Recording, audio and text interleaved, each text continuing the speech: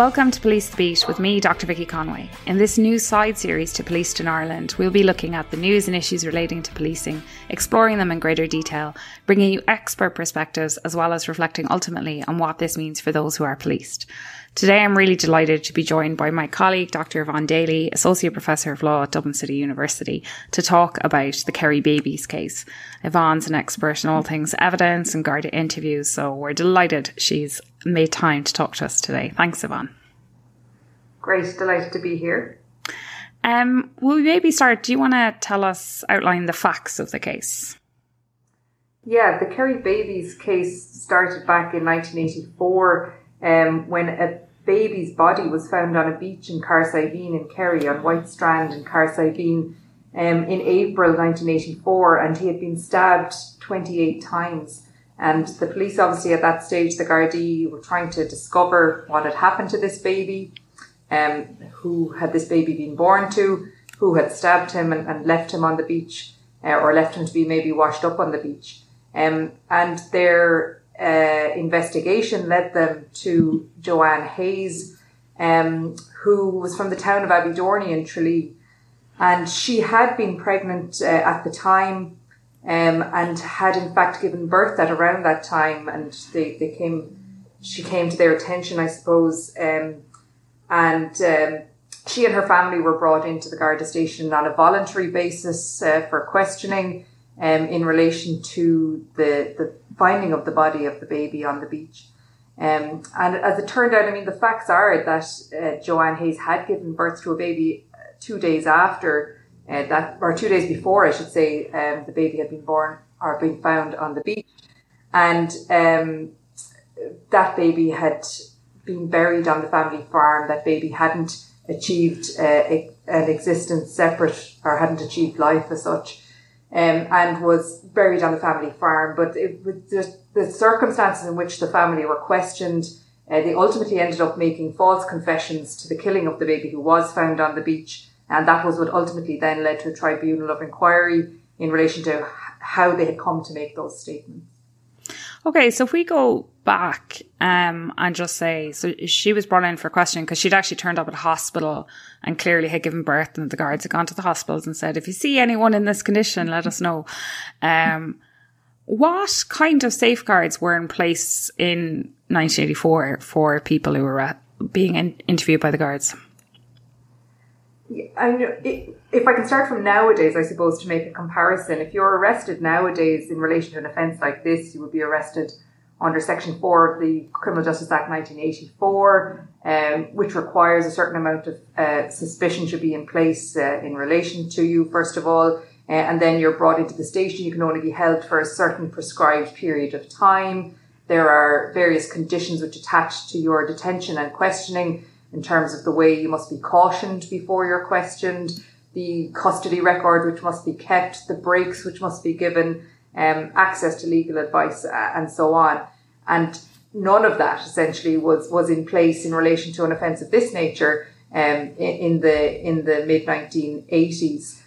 So it seems that she was brought in on a voluntary basis. It wasn't made fully clear to her whether she was free to leave or not. And it seems that the family were under the impression that they weren't free to leave until they had sort of satisfied the Gardaí in their inquiries, even though, technically speaking, they probably should have been free to leave. They were not under arrest. They had attended voluntarily. But the system was entirely different in the sense that there wasn't really a clear system to detain people for questioning at that time. Usually if you were arrested, which they weren't arrested, initially, but if you were arrested at the time, it was to be brought to the Garda station or to be brought before the court to be charged. There wasn't a separate period of time for questioning in relation to an offence such as this.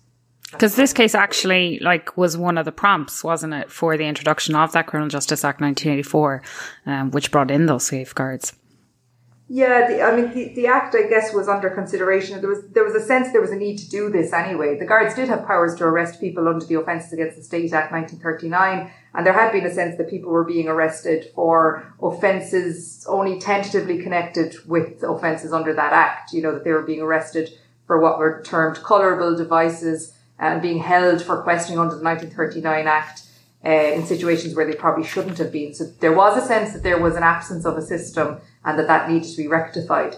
But even when the 1984 Act was enacted, the custody regulations that go along with it didn't come in until 1987. So the arrest and detention didn't actually happen until in the way that we would now know it, didn't actually happen until those regulations were in place from 1987 onwards. It's kind of strange to think of it now, how loose these sort of arrangements were. And there was this approach of inviting people in to help the guards with their inquiries. So you would be invited in, if there was some suspicion that you hadn't involved in an offence, you might be invited to come to the Garda station, but how much of an open invitation that really was is unclear. Yeah, not an invitation you'd be turning down too quickly for fear of what might happen. And I suppose there's a couple of parts to this. We know that Joanne and her family have made allegations about how they were treated in custody. Can you remind us of any of those? Yeah, there's a series of allegations which were made, and that was what prompted the tribunal being put together. Though, as I guess we'll discuss, that didn't seem to be the full focus of what the tribunal was actually doing. But the allegations related to threats which were made to the family in the course of these interviews, of course their interactions with the Gardaí, threats, for example, that the child who Joanne already had would be placed for adoption, that the family farm would be sold, that her mother would be prosecuted for murder, and that the child who was dead would haunt her. There were claims of physical abuse as well. The family were told that they should pray. And there was allegations as well that a guard had at one point sat Joanne Hayes on his lap. And he, it was said later that was in some effort to comfort her. This seems a highly unusual thing to be happening in a Garda station, So, and I think there were serious allegations made. Yeah. Yeah. And part of this is that, Joanne had only just lost a baby. She was exactly a grieving mother, and, we've done work around this case and, we found the Garda Code from the 1960s, and it shows quite clearly their own code said that in cases where you might have infanticide or concealed pregnancies, that in order to go about those investigations properly, that women needed to be treated sensitively and carefully in order to get the best evidence. And they just clearly breached their own code, whatever about anything else, in terms of that, a grieving mother was treated that way is quite appalling. Yeah, and I think it's really important to acknowledge Joanne Hayes in that phrase of a grieving mother, that's what she was.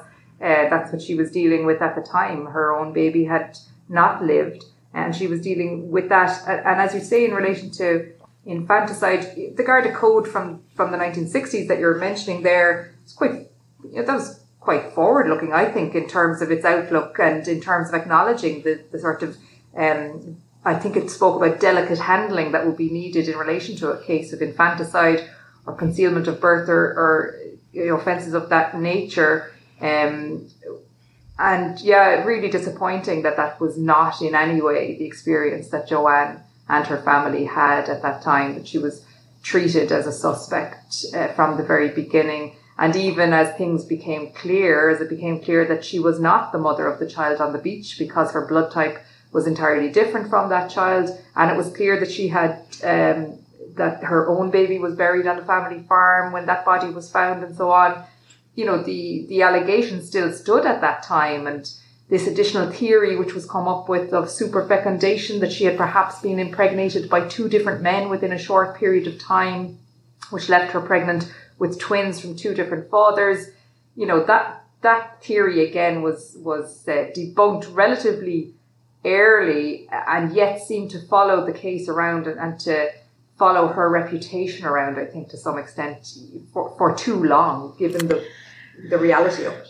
Yeah, because the thing with the blood types, of course, was that she could never have carried baby John. Their blood types were incompatible. So even the theory of superfecundation should have been dropped pretty much instantly. But yeah, this is what we see, this pushing to get these confessions, and then absolute tunnel vision with, of course, the really awful flip that not only what happened to the Hayes family, but we still don't know who baby John's mother is.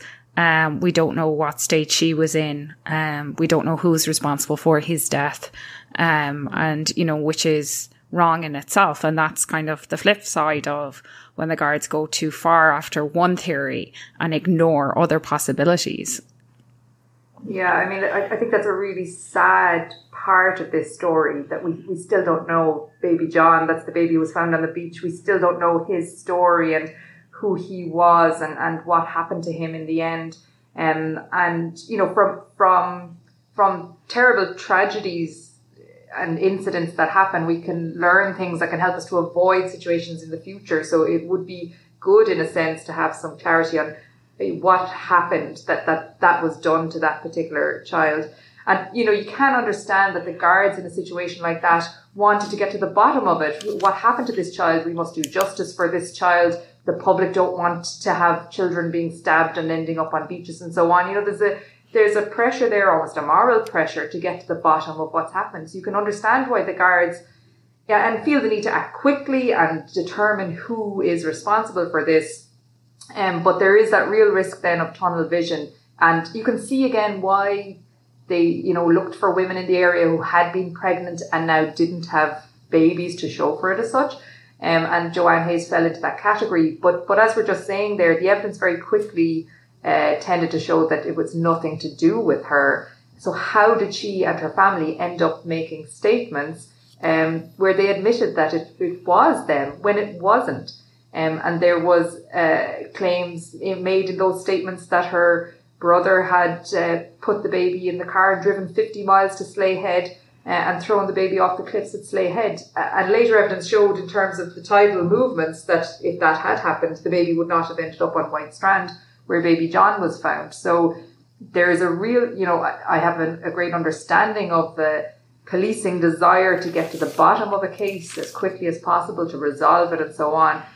But, you know, we have to constantly guard against that tunnel vision that you're talking about, you know, and to keep investigative eyes open to the possibility of alternative reasons or alternative routes of investigation and so on, particularly when the evidence starts to show it looks like it's not who we first thought it was. And I mean, and there's bits where they weren't as responsive on that, where they could have been. Joanne had, it took them a few days to find the baby on the farm. Joanne had offered in that very first interview to go and show them where the baby was. And, you know, that no doubt, it gave time for the tunnel vision to kind of confirm itself. And I think, you know, that there is obviously, there's two broader contexts to this. The first is that, you know, allegations of mistreatment during interviews were not unusual at the time.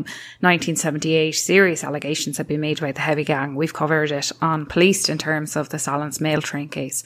But there were a lot of concerns at the time as to Garda methods and interrogation and interviewing and so on. And then, of course, it's 1984, the year after the Eighth Amendment had been inserted into the Constitution, and the policing of women's bodies. Magdalen laundries were in operation still. Just the policing of women's bodies, and the fact that, you know, Joanne Hayes, how very dare she have an affair with a married man, and not only get pregnant by him once, but have the audacity to get pregnant by him again. You know, that context is very important, isn't it? Yeah, I think so. The wider societal context around the case is really interesting as well. Tom English has written about it in his book in particular. He talks about just the nature of the times and it being almost a time of flux in Irish society. He talks about sort of the hold of the Catholic Church coming into real conflict with sort of the rise of individualism at the time, and a rising number of single mothers who were keeping their children and rearing their children. And of course, another part of the context is, the baby was found at the beach in April 1984, and it was in January of the same year that Anne Lovett and her baby had been found dead in Granard, and that had followed after Anne Lovett had died, there was an outpouring of sort of public acknowledgement of women who had found themselves in positions like this. On Gay Byrne's radio show, a lot of women wrote in and spoke about, for the first time, spoke about what their experience had been of having children and conceiving births and all the rest of it. So again, I suppose to some extent, again, maybe that added to the pressure on the Gardaí to try to resolve what had happened in this case. And on the other hand, I think it's very interesting that there's this move away from the hold of the Catholic Church and a greater acceptance in Irish society, not necessarily of people having extramarital affairs, but of people having children outside of wedlock and keeping those children. And so on. It's just a really interesting time in Irish society, I think. It is, but it's also the very same year where Majella Moynihan, who has now written about this, was, had disciplinary charges put against her as a guard for getting married outside of wedlock. And this is a thing we find, that even if Irish society is changing, the police in any country are usually more conservative than, that little bit more conservative. And so it's going to be where you see that change last. It's unsurprising in that respect. But as you say, how the superfecundation theory lasted for so long. So, the babies had died in April, and later that year, eventually, I think it was November, the DPP dropped the charges. And then was it December, the family went on the Late Late Show. And really quickly, very surprisingly, it was in January, a tribunal was announced. And this is really unusual because usually, as we know, people battle for years to try and get a tribunal into something.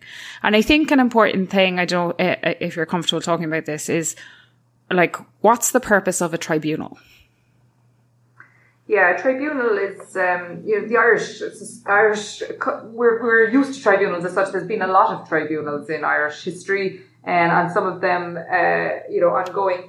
But a tribunal has a role which is different to a court. It's not as adversarial. It's supposed to be an inquisitorial process, trying to get at the truth and trying to get at the factual truth, as opposed to the legal truths, maybe. Whereas in court, obviously in a criminal case, it's the state taking a case against a particular individual. In a civil case, it's maybe two individuals taking a case against each other. So there are parties in opposition in the courts, whereas the tribunal is, almost supposed to be more like an honest broker sort of, who's just trying to figure out what's gone on and just trying to get to the bottom of it. Though in this instance, it became much more polarised relatively quickly. And I think the judge himself, Mr. Justice Kevin Lynch, he sort of set things up as being more adversarial than a tribunal is supposed to be. And that had a real impact on how the tribunal played out, I think, because he made some comment at one point, if this was a case of the Hayes family seeking damages against An Garda Síochána for the way they'd been treated, whatever he went on to say, but he was kind of suggesting that we would look at it in this particular way. And that really set the tone as if it was the Guards versus the Hayes family. Whereas the terms of reference of the tribunal had been around figuring out the truth, had been how, essentially, the tribunal was supposed to figure out how did this family come to make false confessions to a crime that they clearly didn't commit.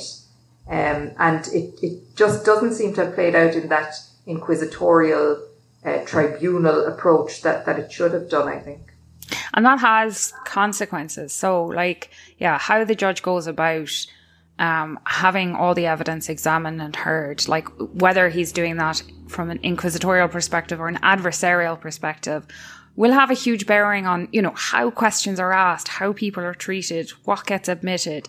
And we see this time and again, that kind of adversarial nature creeping in. I mean, the questioning of Joanne is obviously the biggest example of that. She was treated very much like she was on trial. We've tracked down the transcripts for that and read those. And she was asked over 2,000 questions in the space of a couple of days. She was a grieving mother at the outset, but then was clearly very upset and traumatized and distressed, was physically ill at times, had to be sedated. In modern terms, and even then, we would have hoped that a judge would say this person is not fit to be questioned. Yeah, it was extreme. And the other point as well is that I suppose to some extent the way that the tribunal was being conducted in that adversarial way also impacts on how the media sort of report on things then as well. So, in terms of it coming across to the public's sympathies ultimately, I think, were with Joanne for the way that she was treated before the tribunal. And it was, as you say, extremely aggressive. At one point, she had to be sedated, and the questioning continued while she was sedated and apparently slurring her speech. I can't see how that is acceptable at all, and that the tribunal couldn't have broken until the next day instead of insisting that she would go ahead. And as you say, the types of questions which were being put to her were extremely private, not clearly relevant a lot of the time in terms of questions about her menstruation and her private life and so on and so forth. It was highly inappropriate. As I say, it was actually, not only were sort of the ordinary people of Ireland seemed to be horrified by how she was being treated, but it was spoken about as well by the Oireachtas Committee on Women's Rights, and the kind of phrasing that they used around it. They said that her questioning before the tribunal was insensitive, frightening, quite horrific, and amounted to mental torture. So, I mean, it was terrible the way she was treated, but at least people were taking notice of it. This wasn't going on uncommented on, in high levels. It was recognised that was happening. And nonetheless, that doesn't stop the fact that the tribunal findings which were made against her have stood in place for over 30 years. But I think that's a really important point, that this isn't revisionism in any way, shape or form. People at the time knew this was wrong and it shouldn't have been happening the way it was happening. I mean, there was such a focus on Joanne as a liar. There was psychological evidence presented of her credibility. That didn't happen with the guards. Nobody asked about their credibility. And there almost seems to be that, we've seen this in other places, that sometimes the evidence of Gardaí might be believed a little bit more quickly than the evidence of other witnesses. So there was huge problems with how the tribunal itself was conducted, and those are legal decisions that had consequences, as we say, for how the evidence was presented, for what evidence was presented. I mean, the theory of superfecundation wasn't dismissed until day 72, which could have happened much, much earlier and spared so much trauma of trying to, there was work put into trying to establish who was the second man. And, even going back and looking at her bed where she'd scrawled a name at one time of this man who wasn't even in the country at the time. So all kinds of, crazy little laneways that were gone down because in an effort to justify what the guards had done. So then we get to the findings. And what can you outline for us some of what the tribunal found? Yeah, well, look, I think the most upsetting finding from Joanne Hayes' perspective was that she had killed the baby who was ultimately found on the farm. And I have a quote here actually from Joanne, who she wrote a book herself at the time. And it's interesting because the evidence before the tribunal doesn't substantiate that finding that she killed the baby who was found on the farm. The evidence came from Dr. John Harbison, the state pathologist, who said that he hadn't been able to establish that the baby had achieved an existence of its own. And there was also a forensic scientist, the only female witness before the tribunal, besides Joanne and her family members, Dr. Louise McKenna. She also, her evidence also suggested that that baby on the farm had not been killed. And yet the tribunal member, Mr. Justice Lynch, he found that Joanne had killed the baby who was found on the farm. And just writing about that, Joanne herself says, to me, this attitude of the judge to two state witnesses is the most hurtful of all, because it leads him to the conclusion that I killed my baby and that I beat it with a bath brush. This really shattered me. Everything I suffered during the course of the tribunal, everything else said about me in the report, pales into insignificance beside that. And I think it's really important to sort of stop and think, whatever about the fact that we don't know what happened to the baby on the beach, we don't know who killed that baby. This finding that was made by the tribunal without evidence to support it, that Joanne had killed her own baby, was shattering for her and for her family. It's the worst thing you can say to a mother, isn't it? And it wasn't the purpose of the tribunal to even look at that. The tribunal was supposed to look at why they made false confessions. Why was a finding like this made in the face of the evidence which was before the tribunal? And again, as you say, look, it's not revisionism to say, we've looked at the transcripts, the evidence was not there to substantiate that finding. And yet there was sort of nowhere for Joanne to go following that finding. Yeah, and this is where we are now. This is an important point because it was a tribunal. It was not a criminal conviction. And, evidence from tribunals can't be used in further legal proceedings. So she's in this really weird position where she doesn't have like a criminal conviction that she could appeal, or anything like that. Instead, it's just this statement by a senior judicial figure that she killed her own child. And, he literally went against, John Harbison had said that if the baby had been hit with the bath brush, the skull would be shattered, and it was not. The evidence completely contradicted what Justice Lynch found at that point. I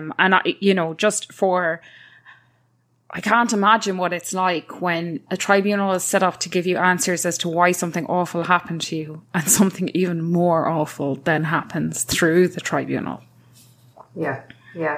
And I think it's really powerful because we've just discussed how difficult the questioning was for her, the 5 days, and she had to be sedated and all of that. And yet in that quote that I just read, she's saying, none of that matters except for this finding that I killed my baby. And she had already been strong enough in those times to keep and raise the first child that she had with Jeremiah Locke. And she, was certainly, I think, planning on keeping the second child as well. So again, to go back to the point that she's a grieving mother who has lost that child. And now she's being told, and the whole country is being told, that she killed it. And then on the other side of things, the tribunal is also finding that anything the guards said, which wasn't fully accurate, was described as gilding the lily. And as if they said that the guards had a tendency to elevate honest beliefs or suspicions into positive truths. However, Joanne and the Hayes family were broadly unreliable in relation to truthfulness. So there was a real juxtapositioning, I suppose, is that the way to put it, between how the tribunal saw the evidence of the guards. And look, if they're going a bit far with things and sort of claiming things are a little bit clearer than they are, that's just sort of understandable in the circumstances. But anything the Hayes family says that might be inconsistent at all is, they can't be relied on. They're just not reliable witnesses, no matter what they say. And in fact, it's almost reinforcing, because at one point when he's addressing the fact that, so Joanne and the family said that the guards never read their statement back to you, which is basic procedure. The guards are supposed to read your statement back to you and then you sign it. And they say that didn't happen. She made that allegation and he used that as part of the evidence that she was a liar, saying that that was a totally unnecessary, totally useless and obvious lie, because the guards would never not do that. They would never be so stupid as to not read it back. So her claims against the guards were used as evidence of her being a liar. And I mean, what is said about their credibility, particularly, and he does say particularly the women. I mean, they are presented as he talked about a family embarked on a planned deception. He talks about, Joanne fell in love with Jeremiah Locke and had these children. She is presented as this seductress who tried to break up a marriage and all this, whereas Jeremiah had actually sat in the stand and said, I love her. And that this was, a mutual relationship. And that condemning of her through the findings it's just horrible. There is an interesting feminist perspective going on with this, and you and I have looked at this in terms of the Feminist Judgments Project, and throughout it as well, there's a suggestion that the male members of the Hayes family were sort of being led by the women into telling lies that maybe they otherwise wouldn't tell, and there's a real sort of view of the women as being deceitful and dishonest and cunning, I think the word is used at some stage. And there's also an interesting thing in terms of power imbalance in the criminal process, I think, in that the more professional witnesses, guards who are used to talking to courts, are believed over the lay witnesses who maybe are not speaking the sort of legal code of the courts, that they are not believed, or that they don't come across as credible, even though what they're saying, you know, does have substance to it. And interesting, again, just to go back to the point you were making about how the claim was dealt with, that the guards hadn't read back the statement. You know, there were much bigger claims that had been made about the guards. This sitting on the lap claim, which didn't seem to garner any much attention in the tribunal, or it was kind of accepted, oh, that was to support. Justice Lynch said it was an attempt to comfort a distressed woman. In no planet is it appropriate for a guard to pull a woman onto their lap in order to comfort them. And how he could think that it was acceptable to say that beggars belief. And, you know, there's other stuff like he talks, you know, 2 babies had died here. Towards the end, he says the real victim in this was the wife of one of the guards involved had very sadly miscarried, undoubtedly due to the stress of the tribunal, or maybe not, who actually knows. But he described her as the real victim in all of this, which just, you know, it is a very sad that happened to her, but to describe her as the victim in all of this seems to ignore the other 2 babies in this case. So what happened this week is hugely significant. And I think a lot of people are kind of focusing on there are good apologies and there's, you know, compensation. But actually what happened is even more than that, because the family made an application which the state did not object to. And so the order was granted saying that all of the findings of the tribunal are incorrect and unfounded. What's your kind of reaction to that? That's huge. That is huge, to make that determination, to have the High Court this week stand over that and have that declaration made in court. You know, I think it's huge from a legal perspective in general terms. But again, going back to the quote that I read you from Joanna, you know, I'm sure it's huge for them as well to have this vindication that she did not kill her baby, and that the findings of the tribunal were unsubstantiated. And that this order will now be attached to all copies of the report from the tribunal going forward, that the findings are not accurate and are not cannot stand. I think it's momentous, really. I think it's unbelievable, and I'm so happy that it's happened. I have to say, you know, I think it's important. This obviously happened a long time ago. Society has moved on a lot. There are much better procedures in place in Garda stations, in interviews and so on. But that doesn't undo the wrong that was done to Joanne Hayes and her family in the 1980s. And so I'm, you know, just really pleased for them that they have this vindication. And it's very unusual. I mean, I've been trying to look into this. I think some of the findings of the flood tribunal may have been changed or adjusted, but this has never happened before, that the findings of a tribunal have been deemed to be wholesale incorrect and unfounded. And it's brilliant to see the judiciary willing to do that. And it's brilliant to see the lawyers making those arguments. And it's, you know, it's a new avenue for others, because, you know, I've done work looking at other tribunals, and often the victims are actually very unhappy with findings that have been made against them. And this opens a whole new avenue for people to make applications. So legally, it's a kind of significant, momentous event. But as you say, for Joanne, the importance of having the High Court say Mr. Justice Lynch made an incorrect decision in saying you killed your baby. How much improved are police interviews and the protections around that now? Yeah, I think they're very significantly improved in comparison to how things were back then. You know, the legislation which is in place is very clear in terms of, you know, the level of suspicion which must exist before somebody can be arrested. As I say, the length of time for which they can be held.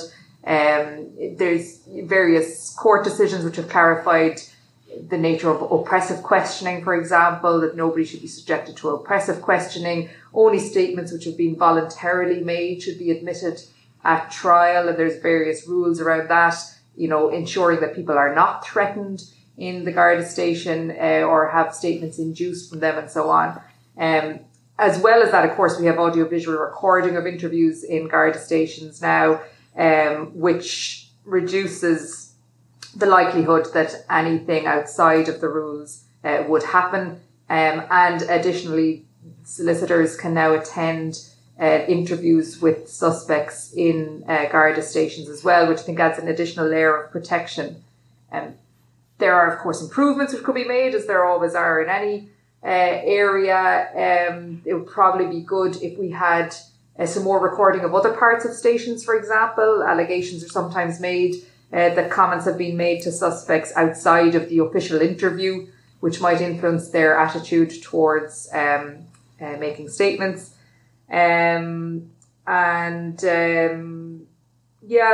It's much, much better than it would have been in the 1980s. There have still been cases, relatively recently where, like, just going back to one of the sort of threats which was alleged to have been made in this case, that, your mother will be prosecuted for murder, that sort of thing.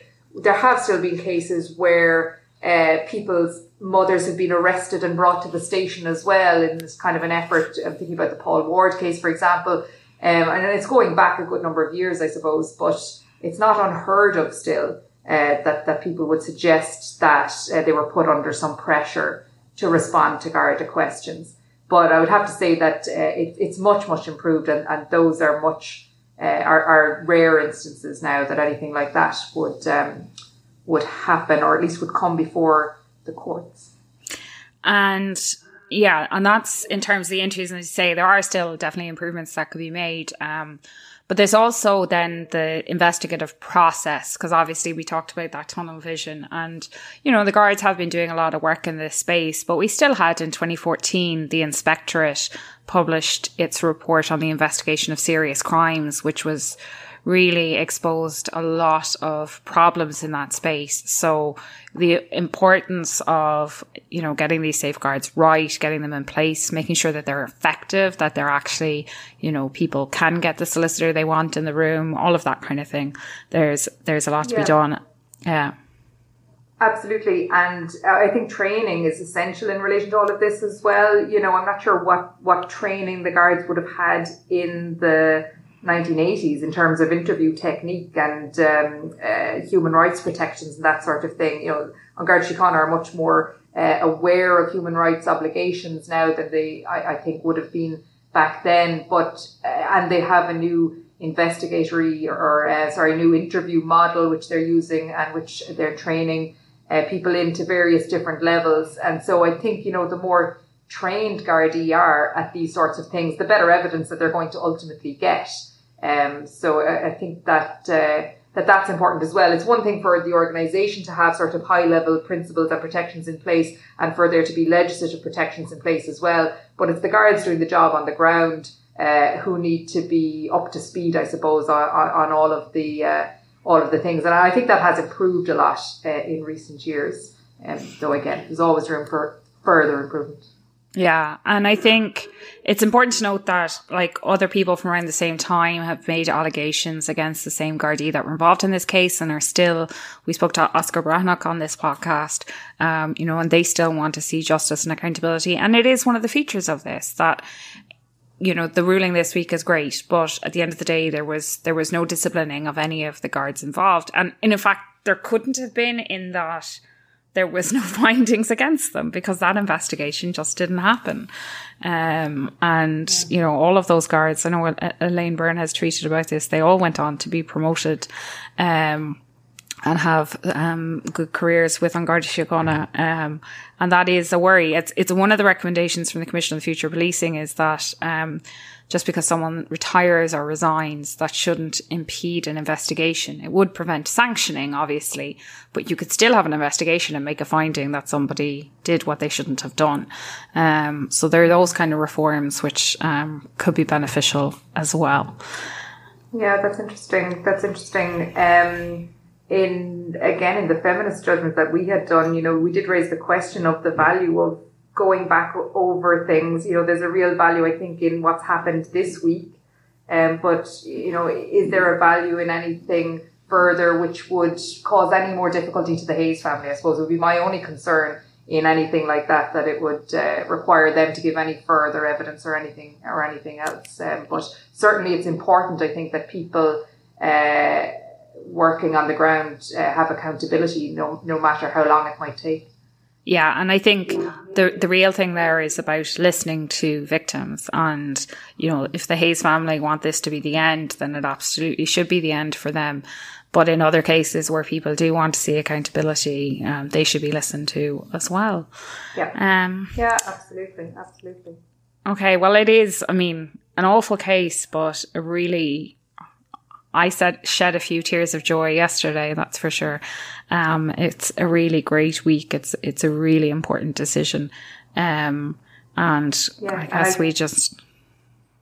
Yeah. I think a lot about the support as well that Joanne got at the time, even when she was going through such a terrible time. It always strikes me, thinking about the fact that this was 1984, the organisation that went into some local and national groups to support Joanne at the time, and this idea that they got together, people started to send single yellow roses to Joanne at the tribunal just to show their support. And I always, as well, find it really interesting that she got 142 mass cards while the tribunal was happening. And I just find it really interesting, again, the juxtapositioning of these people having masses said for Joanne, given the predicament that she was in, the sort of Catholic Ireland, versus, personal empathy with her and the experience that she was having. And so I'm sure all the people who supported her at that time are delighted as well to see this official statement that the tribunal got it entirely wrong and is not, that its findings can't stand. Yeah, well, thank you so much for joining me, Yvonne. And Yvonne's work on this and my own is freely available on the internet. You can check out our Twitter feeds. We've both been posting it away in the last few days. And I suppose ultimately we just hope the Hayes family find whatever peace they can, and we send them our best wishes as outside observers. So thanks very much, Yvonne. Thank you.